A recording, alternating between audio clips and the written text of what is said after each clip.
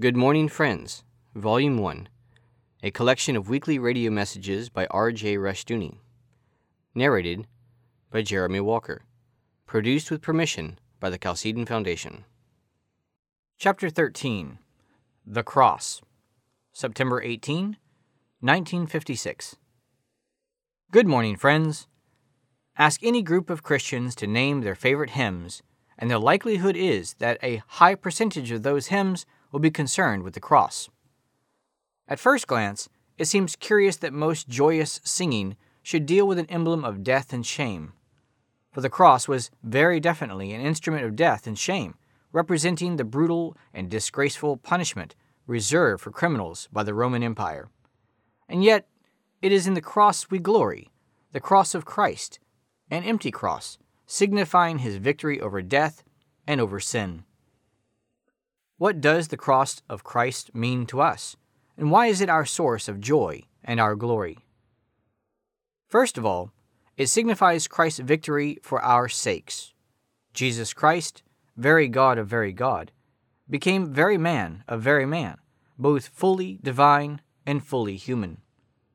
As the sinless one, he rendered unto God a perfect obedience for our sakes. As the sin-bearer, he took the penalty of death for our sakes, dying as a criminal on the cross. As the Son of God, he arose from the dead and became the fountainhead of a new humanity, a new human race made up of all who accept him as Savior, to whom he gives victory over sin and death. The cross, therefore, means salvation to us and a new life in Christ Jesus. It means membership in the new humanity and entrance into a life of fulfillment and hope.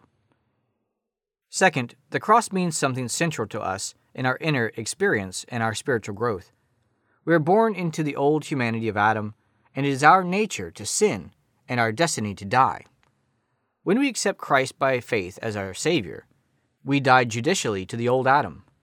However, our subsequent life in Christ requires our sanctification, the negative aspect of which involves the mortification of the old Adam in us. In plain language, this means that we die to our hopes and plans after the flesh, and die as well to all our claims in order to live to Christ and to recognize only his hopes and plans and only his claims. The cross means that we are constantly dying to the old Adam in us and being resurrected to the new man, Jesus Christ. There is never a hope in Adam that we die to that is not met with a resurrection of greater hope in Christ. There is never a plan or a claim in Adam which we surrender without finding through Christ's resurrection a truer plan and a substantial claim. Thus the cross means both a constant defeat, surrender, and death for us, and at the same time a growing victory, power, and resurrection.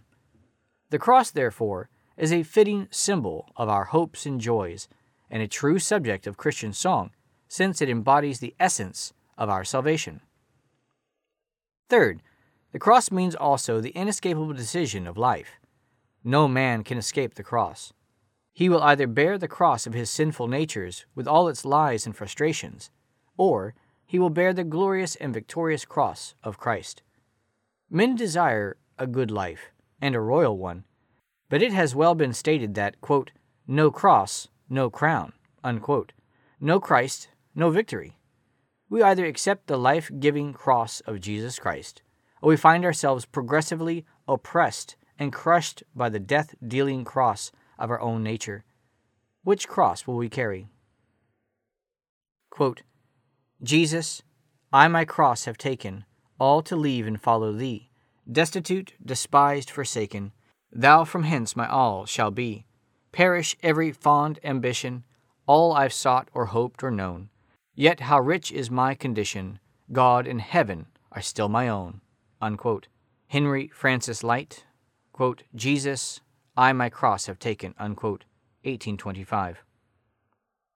Quote, beneath the cross of Jesus, I fain would take my stand, the shadow of a mighty rock within a weary land, a home within the wilderness, a rest upon the way, from the burning of the noontide heat and the burden of the day, unquote. Elizabeth C. Selfane, quote, beneath the cross of Jesus, unquote, 1868.